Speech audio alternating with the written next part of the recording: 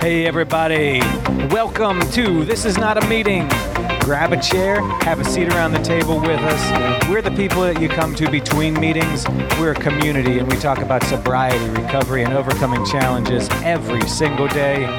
We do not claim to be experts. We are just walking this journey with you, trying to become our best selves the same way that you are. I am Scottage, and here at the table with me we have... Big Joe. Jimbo. This is actually a pretty significant week for us. We have come to the end of our first season, which is very cool. We've done 28 episodes, including this one. Who would have thought? Yeah, who would have thought? And so our season's coming to an end. We do have a second season that we're planning, and that's going to come out in September. So everybody who's been walking this journey with us, please enjoy your summer, but come back in September because we're gonna have things running again. So with that in mind, what are you guys thinking as far as you got plans for the summer? Looking back, what have you learned? Looking back here, I'm overwhelmed by the success that this has had, and I can't thank everybody out there enough for listening, and continue to listen to back episodes this summer. If you meet somebody new and you think this might be helpful, by all means, tell them to head out to our webpage, thisisnotameeting.com, to listen to all those old episodes. As a lot of you guys know, I'm a numbers guy, and at the time of this recording, amazingly enough, we've had 8,750 downloads even. Nice. Which is pretty awesome. That's an average of 312 per episode. And it's just crazy how this just takes off. And we've had professional wrestlers. We've interviewed your wife, Brenda. We've had great in-depth conversations that truly I feel can help people that need the help. And like I said, if you know anybody out there that you run across this summer, by all means, throw out our name and let them know we're going to be back with fresh new episodes in September. Looking back, it's hard to even pick what my favorite episode was because they were all so good, but it's still hard to even realize that we talked to a professional wrestler on the show pretty early on too. Like we weren't even really discovered or on the map at that point. It's pretty crazy. Right. It is crazy. I know it was a long time ago, but remember when we were called Three? Yes. When you were talking, doing the intro, I was like, you're like, welcome to This Is Not a Meeting. And I'm thinking, that intro is great. It used to be Three. Right. We did. All about that. We started out with 3. And something that I want to toss out there too is you as a listener, if there are ideas that you have for how we can tweak this and make this good for you a little bit better, and we want to hear those ideas. So the Facebook page will still be up, the group page will still be up, our email at the website still going.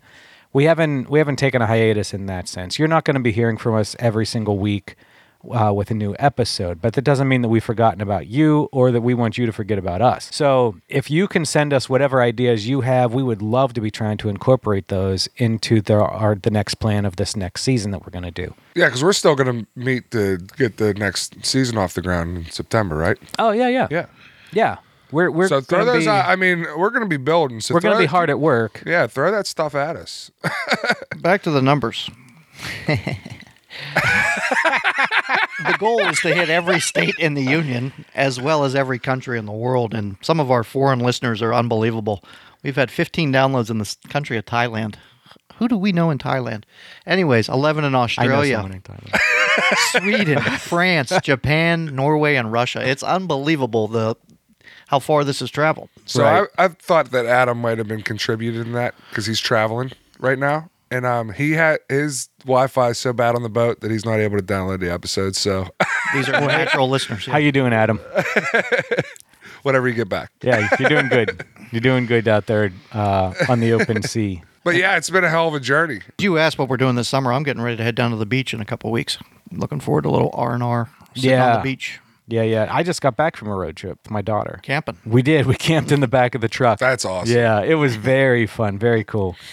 That whole trip was awesome. Yeah. Looked awesome. It was a lot of fun. And they asked us, when I was going across the border into Canada, they said, asked the normal questions. And then he obviously knew that I had Star in the truck with me. And he looked over, he said, so Mom knows you're here? Like, yep. He goes, you got a notarized letter from her saying that you're allowed to bring her across? Oh, you should have seen my face. It just went total blank. I'm like, no. I had no idea I needed something like that. Was he being serious? Oh yeah. Because I guess bad case scenarios, you could have people trying to cross a border with their kids, and the spouse doesn't know it, and you know, Wow, I never thought about that. yeah, me either. Yeah, A notarized letter? yeah. So I'm thinking, oh, he's gonna send me back home. You know, oh, he's not gonna let me in. But he was very cool. He just, you know, he realized that everything was on the up and up, and said, hey, you know, next time you should bring a letter. Those Canadians are so crazy. Yeah. And I'm trying to get into the CN Tower up in Toronto. And they've got, you know, they give them the bags and everything, and they've got to look through the bags. And some dude, you know, he's like military looking, you know. He wasn't a buffed Mountie? and- No. I was looking for the Mounties. I didn't see any.